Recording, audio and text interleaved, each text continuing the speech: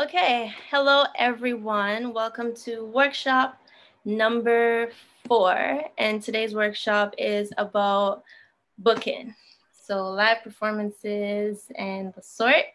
If this is your first time coming to an Afrowave TO workshop, I'll just kind of give you a background on what we do, who we are.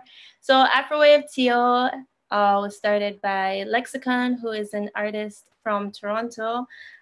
We are led by artists, for artists, and basically Afrowave TO was started to fill a void that we saw in the Canadian music industry. And that was, we were hearing a lot of sounds that were derived from Afrobeats, and we were hearing a lot of soca, a lot of reggae and dancehall, but we weren't seeing that representation in workshops. We weren't seeing that representation in webinars like this. And we kind of noticed that a lot of the artists that were within those genres weren't getting the same access to resources and other things that could be beneficial to their growth. So that's how Afrowave TO came about. I'm your host for this workshop series. My name is Karis. I am a singer, songwriter, and music producer. My genre is reggae soul, if you're interested in that. I started out primarily on the creative side of things, and then kind of went into music business. I went to study music management at Harris Institute, and I really enjoyed that. I went to learn how to manage myself better as an artist, but actually ended up really loving the business side of things. So after that, did a bunch of music business jobs, and now I'm director of operations at Afrowave TO, and I'm hosting these workshops for you.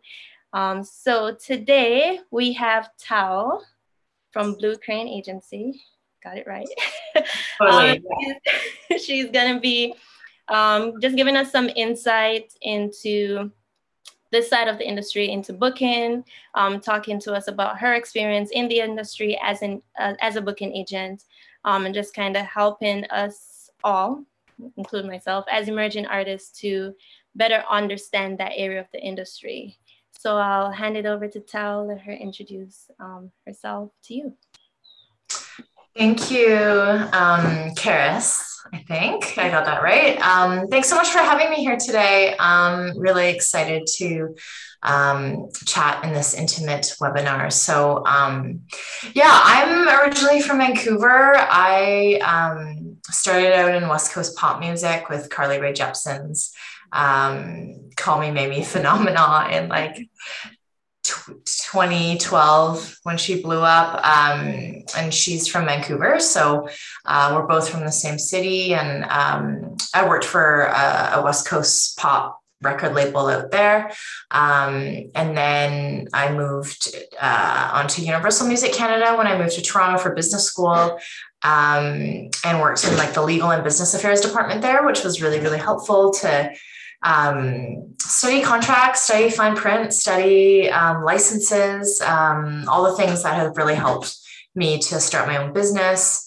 After that, I had like worked in label and management, sync and publishing for I think 5 years by that point. And the only side I hadn't touched was live. And that was like the side I was most intrigued by, even from my event production days in high school, just being on student council and producing film festivals at my high school or art mural projects or whatever events that I love to do with the council there really carried me forth to really why I picked it live in concerts to working currently. So I applied and worked at an American booking agency called Billions at the time. They were based in Chicago.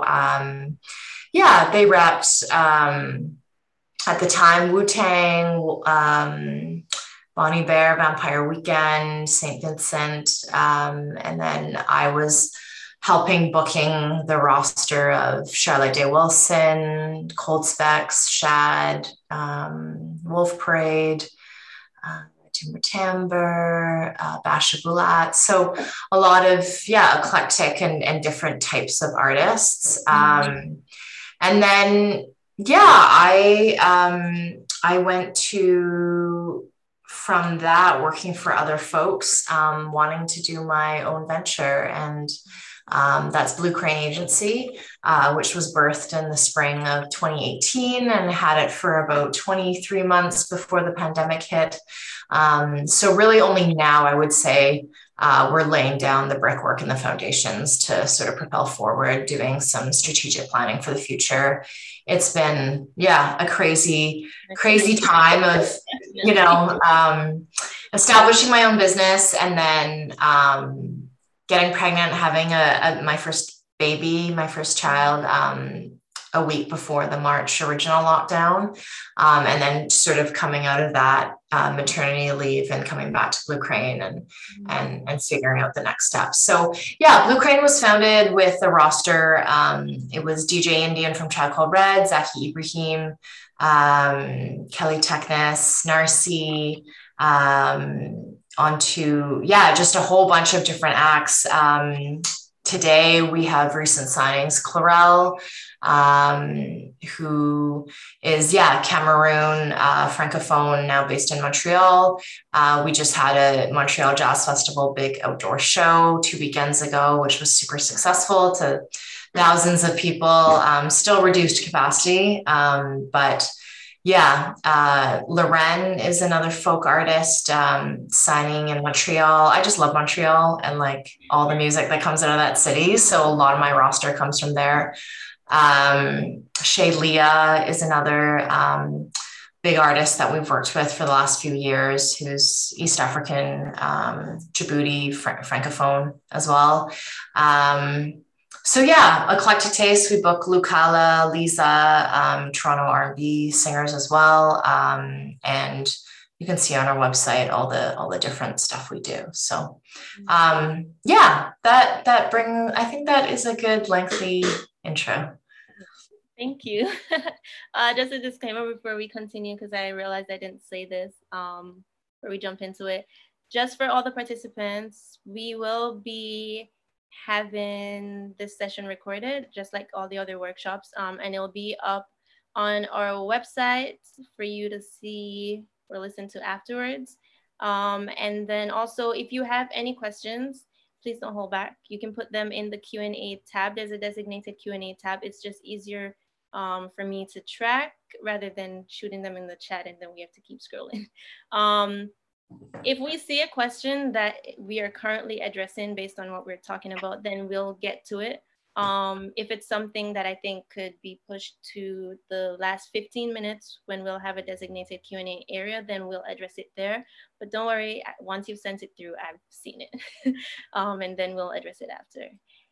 Okay, so just to jump into it, on the topic of Blue Crane, why did you choose the name Blue Crane? Like, what is the story behind that? Yeah, totally. I think I was just, it's a nod to my East Asian roots. So I'm, Hong Kong, Chinese Canadian, and Hong Kong Chinese are my roots. And cranes are really big in Chinese pottery, calligraphy, poetry. So it's a nod. Crane, cool symbol like a bird, and blue, just gender neutral color. I love red, so it was going to be red crane, but I just wanted to do like a more gender neutral color, and I like the aqua that I picked. So it's 80% of our roster, I would say 90% of our roster is made up of folks from diaspora, immigrant culture and roots. So I think the name just represents what we stand for, which is people with interesting stories, often from other places that have come. I remember when you just launched, I think I was finishing up Harris. And we're all scurrying to find industry jobs. So we were all like on top of everything that launched. And I remember when it came out, I was like, why Blue Crane? So I've been wanting to ask that question for like 3 years. Oh, nice. Oh my God. I'm glad we're chatting about it. Yeah. To hear the story behind that. So I think this question straight out the gate, it's something that I hear artists ask a lot about so many other members on their team as well. When do you think an artist should start to look for a booking agent to join their team?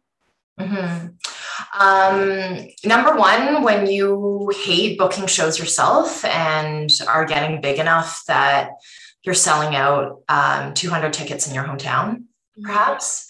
You're getting requests from, say you live in Toronto, you're getting a request from Ottawa promoters, Montreal promoters, any sort of secondary, tertiary markets around Toronto, and you hate doing the work, then that might be a valuable new addition to your team if you can get signed. And but really, you know, the nuts and bolts of when you're ready to also work with an agent, not just be signed, but work with, you know, a team member from the live space is really, you got to have your riders ready.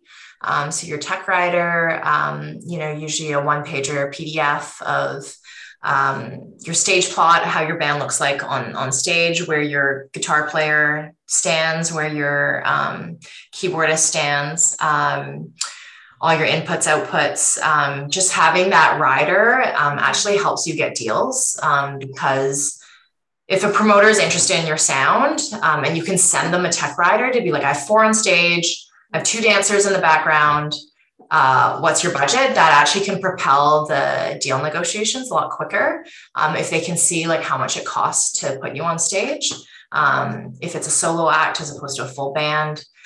So having riders is like I think like a really valuable asset at the beginning, you know, as valuable as your EPK or highlight reel. And then the other piece is when you have travel arranged, like if you have a huge band with dancers, like you need to have a touring band. Like if your agent books you or wants to book you or gets an inquiry about your band, but you don't have ability to take your crew from point A to point B, then it's hard to work with an agent sometimes, because if you can get an agent on your side and excited about your set, they're going to pitch it and push it everywhere. So you need to be ready with logistics, really. And, you know, obviously travel is a very tough thing these days. And, you know, we're far away from, I think, like full on routed tour band life and culture still. Flights is kind of short haul flights even. It's helpful to have touring grants for that if you can get help with those costs. Those are kind of the parts. And for those who were in our grants workshop, you know that we talked a lot about that with factors, so you can always go back to that workshop in terms of touring grants, just as a helpful note to you.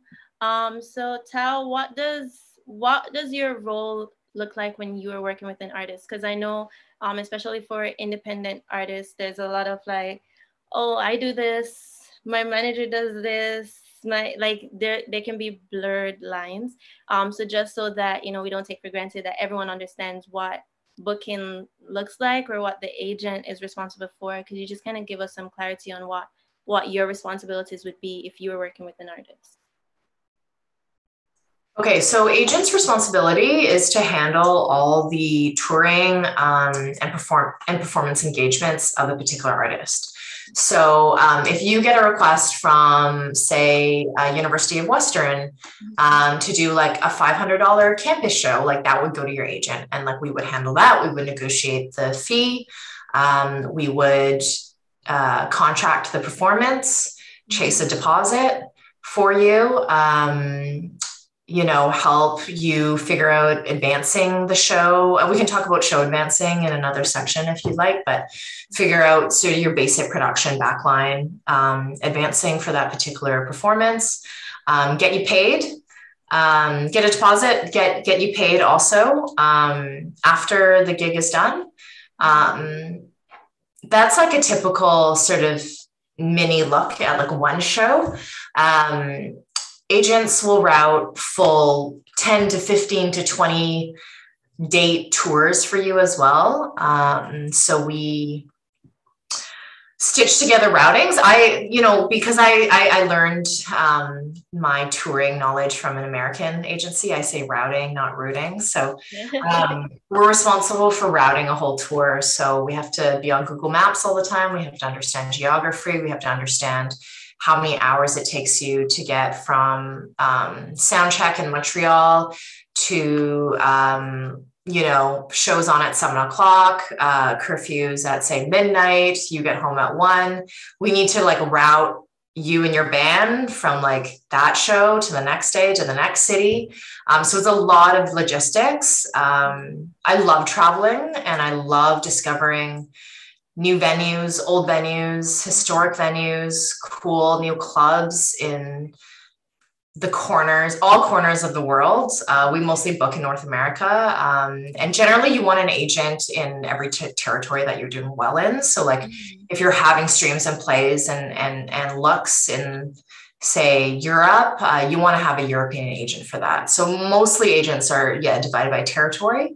And the work is also divided in territory because we really understand the venues and the promoters and the bookers and the event planners in that particular territory.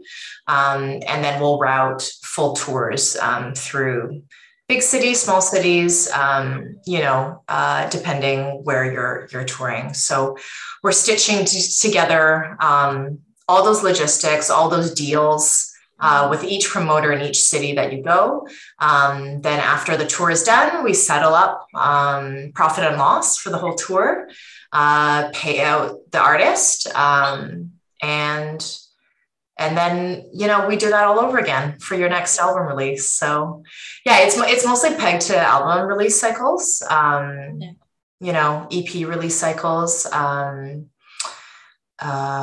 then, So what does that look like because I didn't even like register the having different booking agents depending on, the places that you're doing the best. So what does that look like? Like if I'm an artist, I want to do a global tour. Is it one booking agent that would set that all up, or is it that the booking agents in the different places would be working to set that up? What does that look like with multiple? Yeah, if you're like selling good numbers in a whole bunch of different territories, you're probably best to find, like if you're doing really well in Japan and China and Korea, you should get an Asian booking agent or someone who has ties to a local Asian booking agent on the ground. Generally, when you're starting out, when you're emerging, you and your manager, if you have a manager helping you, will book everything for you. They'll book you your show in Toronto and they'll book you your show in Tokyo. Just because you're emerging, say you're at that level where you're showcasing, it's your first time playing different territories.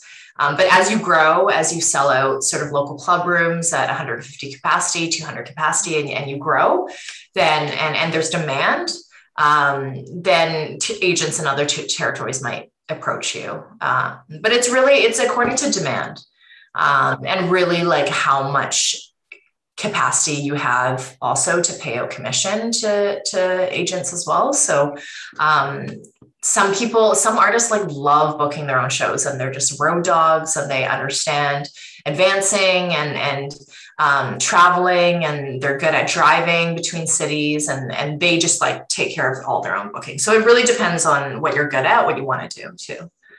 Do you as an agent work, I asked this because when you were describing everything, it kind of reminded me of a tour management assignment that I had to do.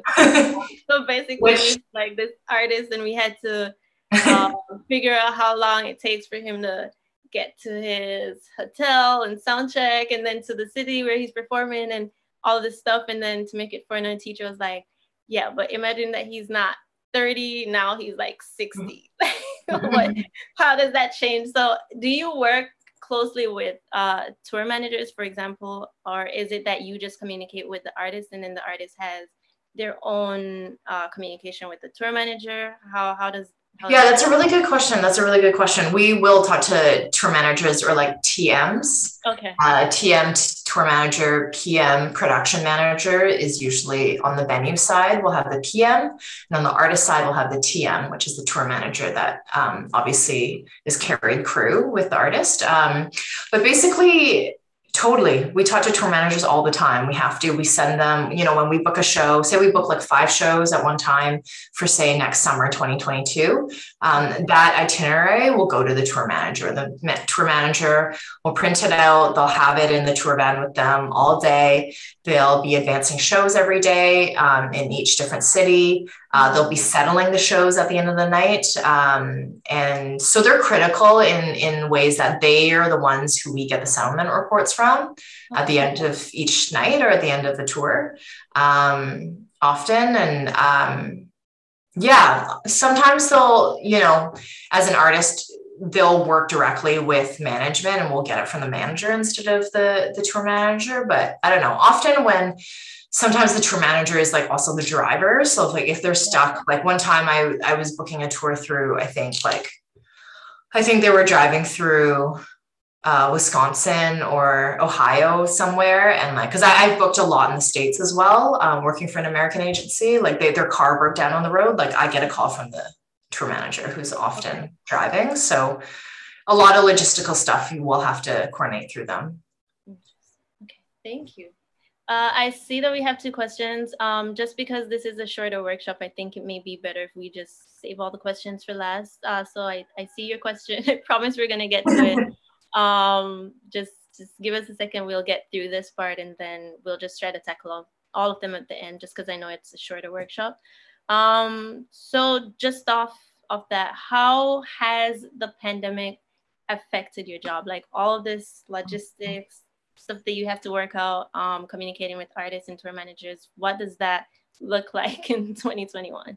Mm-hmm. Yeah, so the pandemic obviously decimated our industry. It decimated live, and we were the first to go. We'll probably be one of the last to come back, just because we rely on gatherings and we rely on the congregation of people paying for ticket sales. So in 2021 now, I think in Canada, we've had a lot of grants on the music development side, on the business development side, on like really helping companies and organizations stay alive. So that's great in terms of from the Canadian government.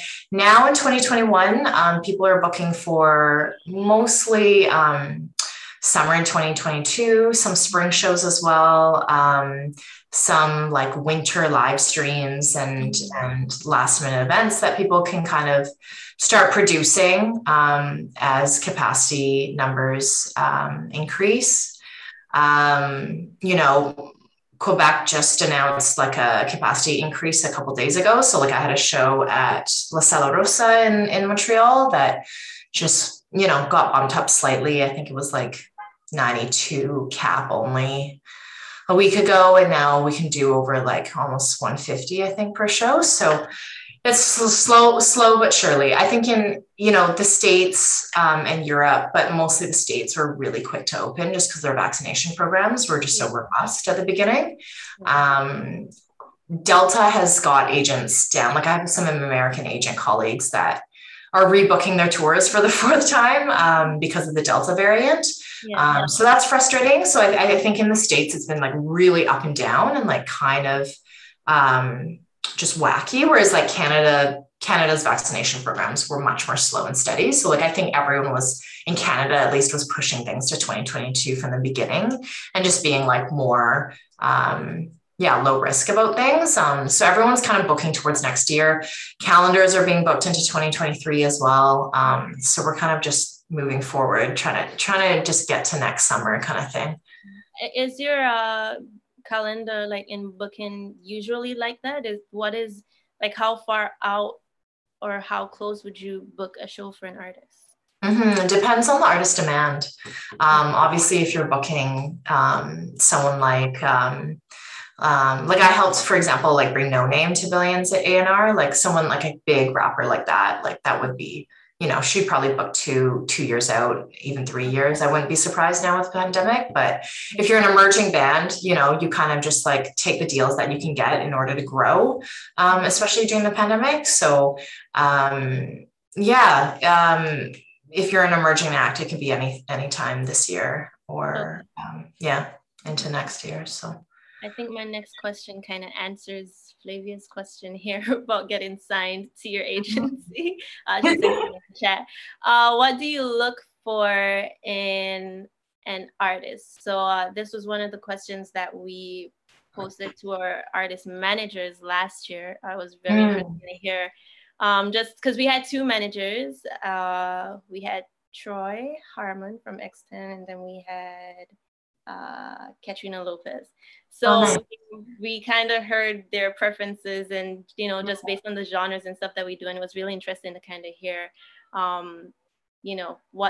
who they prefer to work with. So as an agent, are there particular things that you look for in an artist before agreeing to work with them? Anything that kind of sticks out to you as non-negotiables or important? Yeah, totally. It's just like authenticity on stage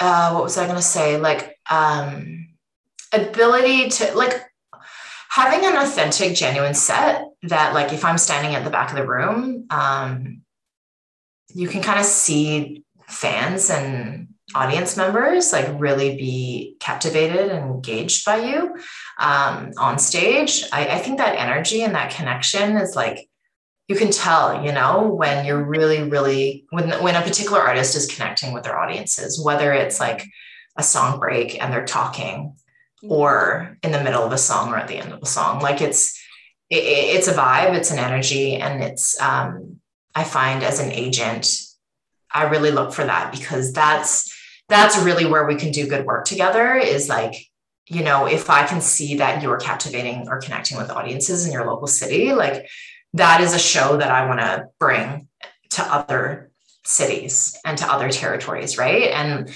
I think aside from sort of falling in love with the set from like a business and like a data numbers perspective is like, it doesn't really matter if you have like 4 million streams on Spotify on a song. Like if I can't fall in love with your live set, then we can't work together. Like I can't pitch your show. So I think that's like the really key thing is that there's like to know what kind of artist you are, and like to develop your live set if that's not your strong point. Because there's so many different types of artists. There's like studio artists, there's like musicians who are just like have amazing cred, cult cred amongst their sort of like jazz student colleagues at like Humber College Jazz or whatever, that has like become like, I really feel like a band like Hiatus Coyote, R&B band is like, they're such like a musician kind of like band, where they just like have so much incredible credibility amongst real players of jazz and R&B. So like they've kind of built their audience on that. Which is interesting. So I think just like knowing what your live set is about, what types of audiences you connect with. And also, just something that's what I do for a living. Like I sell shows for a living. So like I fall in love with shows and I sell them. And like, I just love my job for that because like I'm good at it. That is worth it. Yeah, and so for a living, so you might as well love it. Totally. So it's like it sounds kind of ridiculous that I just like my life is kind of committed to this like 60-minute set. Like generally headline sets are 60 to 75 minutes, support acts and support slots are 30 to 45 minutes. So I think, just being committed to selling that narrative, that experience for 30 minutes or for 60 minutes, whoever is on stage, I need to sort of be able to feel connected to it and work it in a way that that helps you in your touring business, right? So on the flip side, because I know like majority of the persons that are in our workshop are independent artists. Mhm. Usually all our workshops are kind of like that. So what should independent artists or emerging artists look out for when looking for an agent? Are there things you would be like, stay away from, or that'd be a good agent? What are the recommendations in terms of looking for an agent? Mm-hmm. Just ultimately someone who gets your music.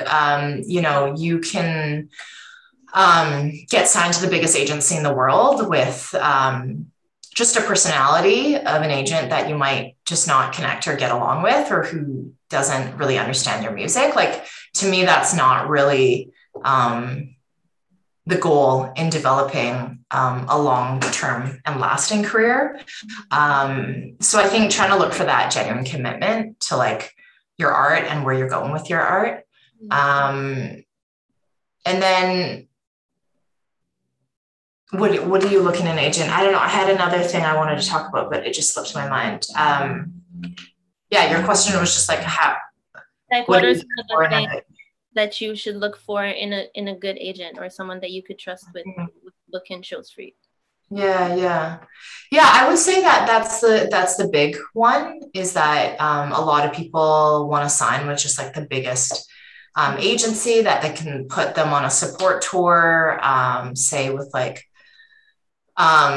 Cautious Clay or someone like big, and say you do 5 support dates at $250 with a huge headline act, and then because say that one big headline act is also at the agency, so it's easy to pitch and set that up, but then they don't get any shows for you after that fact. So, you want to look for longevity and not someone who just will give you like the flashy one big support tour and then forget about you after, is like one caution, or like one thing I've seen in the industry. Yeah. Sounds good. I hope everyone's taking notes for when that comes along. What is or how does an agent get paid? And is it a commission, and how is that negotiated? What does that process look like once you've decided to work with an artist, and you've proceeded to book shows for them?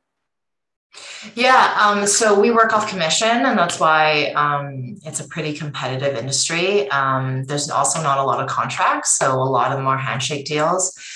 So your agent, if you sort of get to this point where you get signed, it's like it's usually like the agent is obsessed with your music because, they haven't signed a contract with you, and you could change your agent tomorrow or at the flip of a coin, or at any moment. Like, it's pretty precarious for agents and how they make their money. So it's a really tough business. Yeah. So it's commission. It's usually 10 to 15% is the industry standard. And yeah.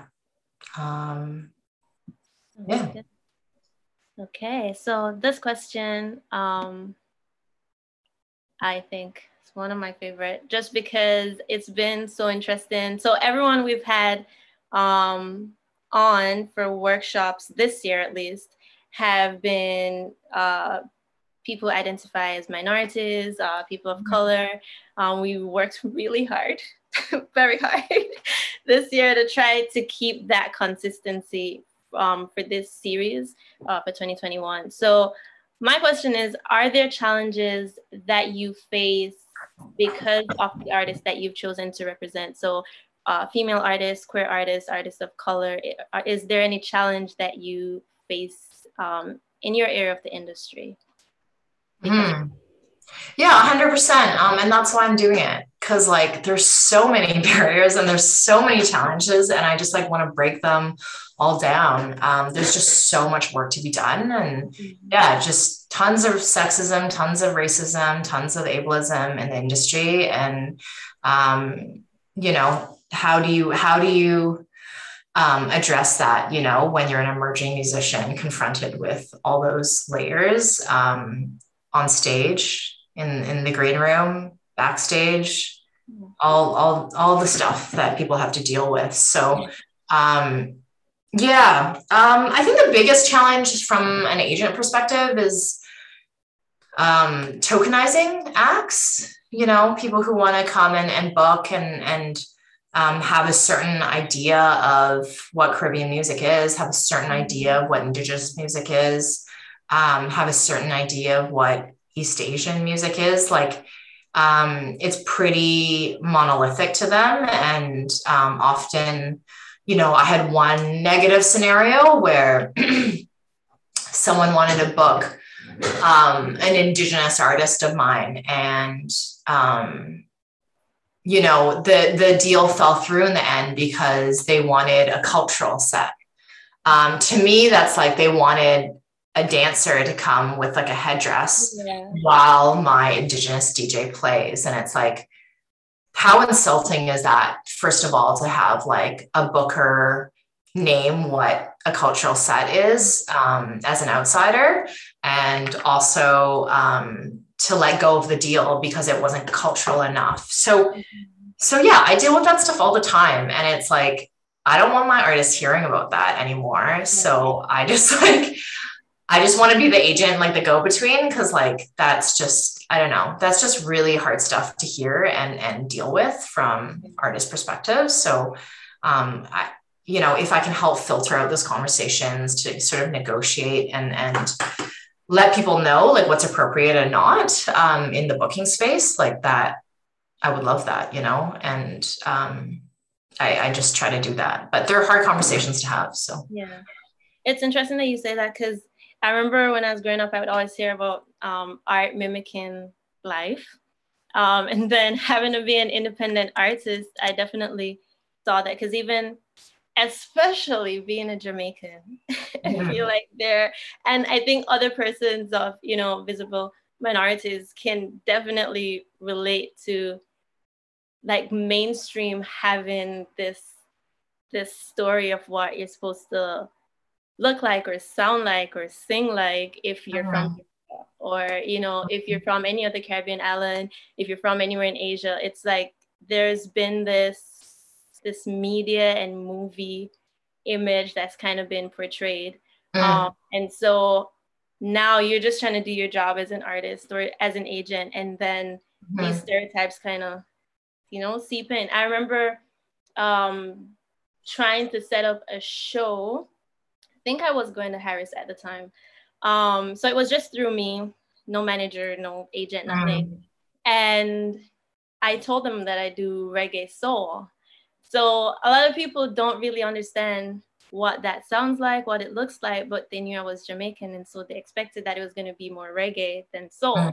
So that ended up being a whole confusing experience. In the end, the performance fell through because I'm kind of one of those persons, and I know a lot of artists are like this, where if the spirit, the energy is just not right, it just can't happen. So it's interesting to hear you, give that story, because for me, it's kind of like, oh, I guess this happens on a small scale, but to also hear it actually happening with the booking agent, it's like, the struggle that it goes up the ladder. And so that's kind of insightful for me to hear as well, because it's definitely true that there are all these stereotypes and stories around what a cultural set is supposed to look like, or what an Indigenous artist or Black artist or Jamaican artist is supposed to sound like. So, thank you for sharing that. So it was really interesting kind of to hear it from your perspective as well, Totally. Yeah. Thanks for sharing that story. And, just to sort of tie that point together, is that like agents do the exact same thing as artists in terms of our pitches, in terms of like trying to talk up and get into festivals. Like we do that exact same work.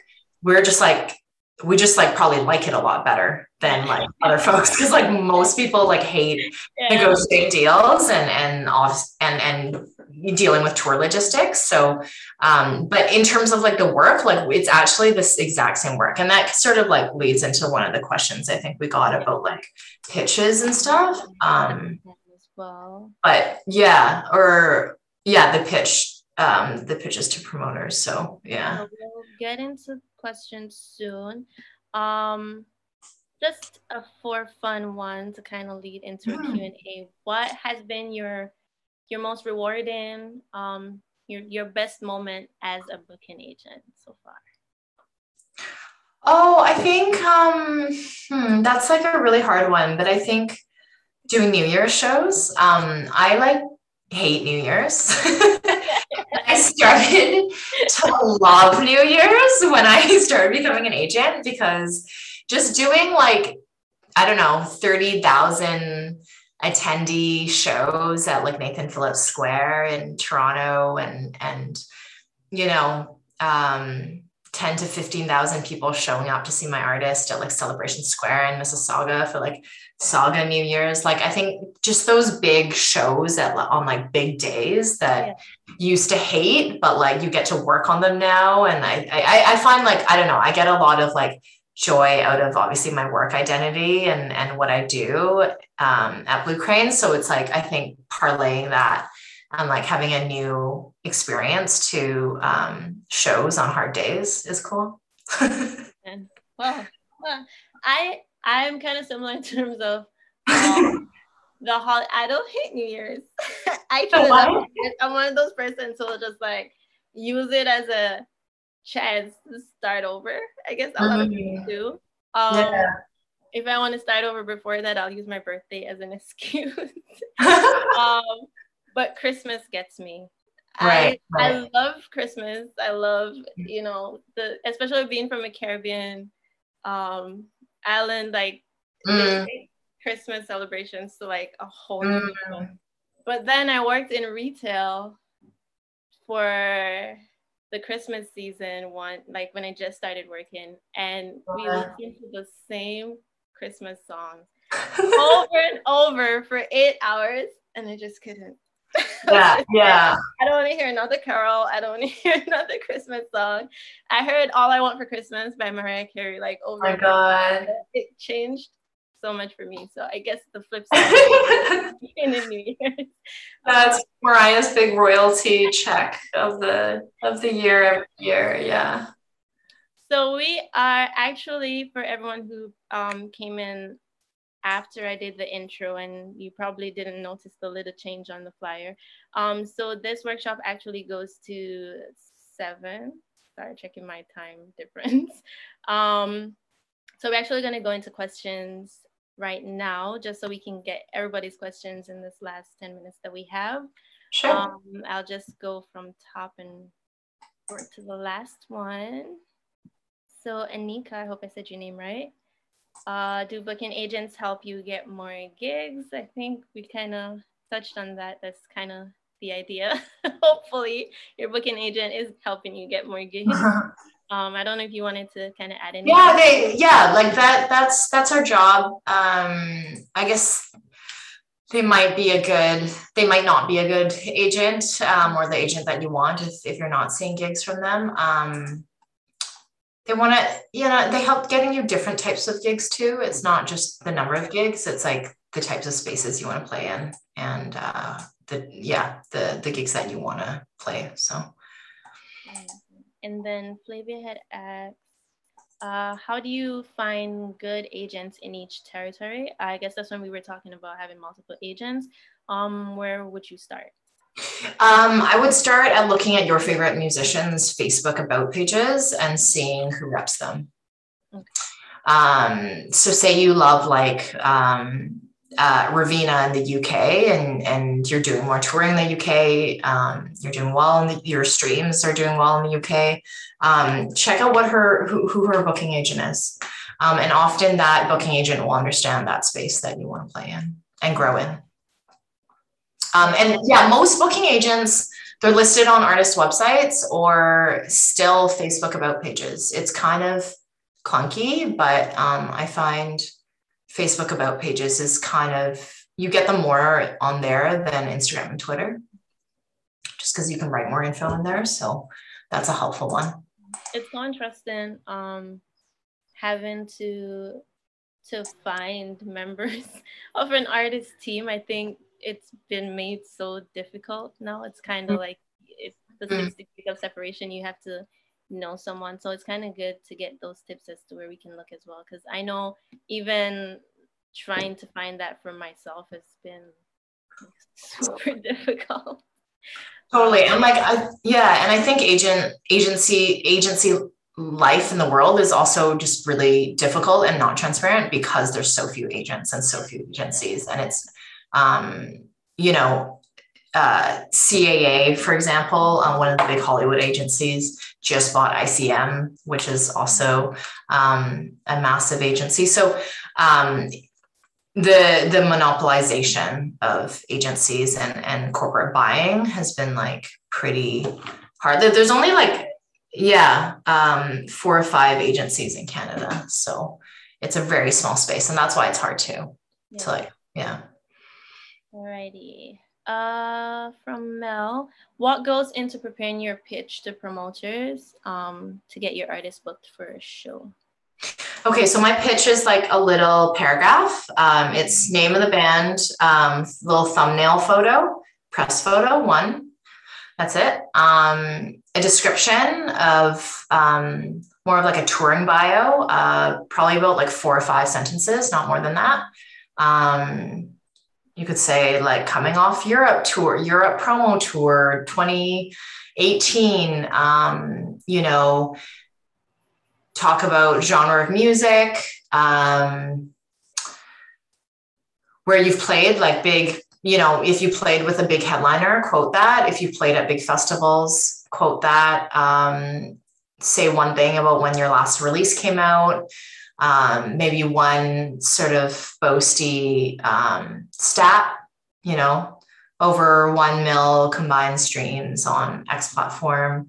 Combined streams is like the tip, is like, you don't have to, I know like everyone's an emerging artist, so it's so hard to sort of build stats really at this point, but you know, you can do combined streams over, you know, Spotify, Apple, whatever, combined platforms even. So, and then one quote maybe from a press outlet or a blog that puts you in a nice light, and include one sort of like live performance link, one maybe music video, and then just like your social links. That's it. Keep it short, keep it simple. Wait, I was muted, sorry. So I was just saying it kind of sounds like an EPK. So I guess is it different from an EPK? Yeah, EPK would be like a PDF attachment to the email. Yeah, and usually like that's like a 1 or 2 pager PDF of like a highlight reel, your big points. But a pitch from an agency perspective is like something you do in the email body. Right? Do it in like Microsoft Word or Google Sheets or something, but it's a separate paragraph with like a little thumbnail photo. Usually agencies will do that, from indie agencies to the main corporate ones. So, okay, thank you. So Mel also said, do you book promo tours? We don't actually. Usually management or label will book those. Yeah, just because there's usually not fees there or high fees for us to help negotiate. You know, promotional tours are usually gratis or free, or done for a specific reason for a tour. So yeah, mostly that comes from management and label. Okay. Mm-hmm. Alrighty, so we usually do this at the end. Just for everyone who's, no problem, Mel, for anyone who hasn't been in previous workshops. So at the end, while people figure out if they have any more questions, we all just kind of throw our handles in so that we can network, even though we can't be in person. So I know that you guys have mine, most of you, but I'll just put it in here as well.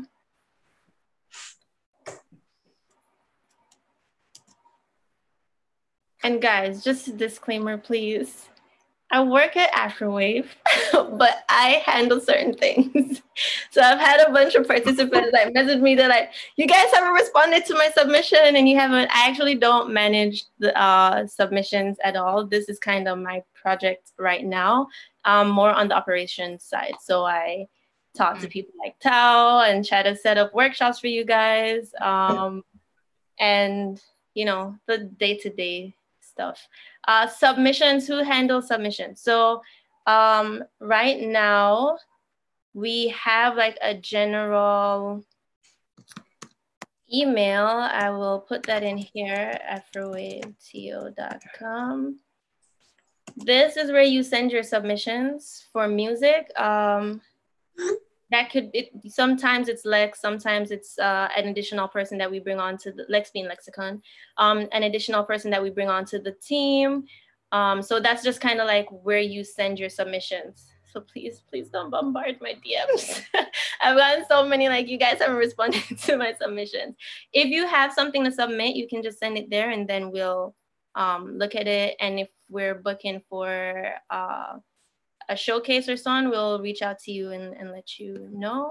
I see that we have another question. I'd love to talk to Tao about being on her roster. What's the best way to go about that? I think that's something you would have to answer, Tao. There's just another question in the Q&A. So okay, great. I see it now. Yeah. Oh, I would love to. What's the best way to go about that? You can send it to inquiry@bluecrane.live. And here, I'm just going to put it in here. Or it's on our website, which you can get from our Instagram. But yeah, basically, like, yeah, send it there. Or like, you can try to Insta me. I'm not great with that, so maybe email is better. I had a baby during pandemic, so I'm just like, yeah, like just digging myself out of like email inbox for the last like year and a half. So yeah, but the inquiry email is like easier to organize. So feel free to send music there. And ultimately, I should say, like, ultimately, I need to, you know, we need to be able to go see live shows and see people perform, to see how you are on stage, to see if we connect with the music. So any sort of like live performance video links is always really helpful to include in there. I think Flavor performed at Afrowave, so. Oh, nice. Nice. That should be up somewhere, Flavia, on our YouTube, if that helps you out. See, I'm helping you out here. But I think we have gotten to the end of the workshop. I don't usually like to go over, just to respect everyone's time.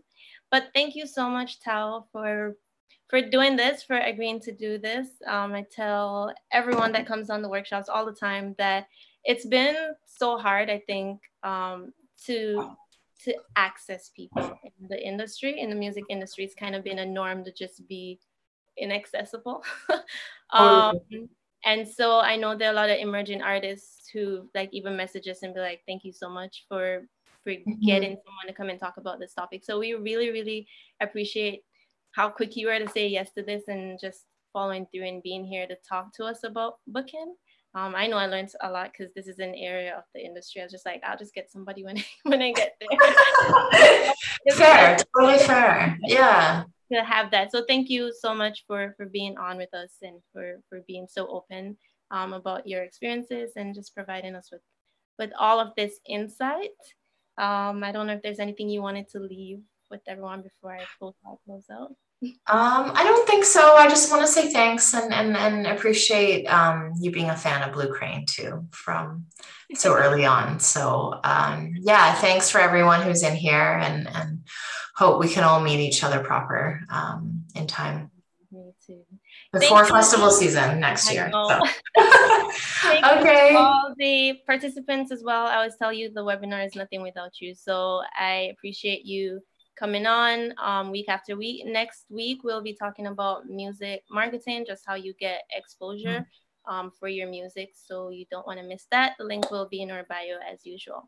Thank you, everyone, and have a good night. Thank you. Have a good night.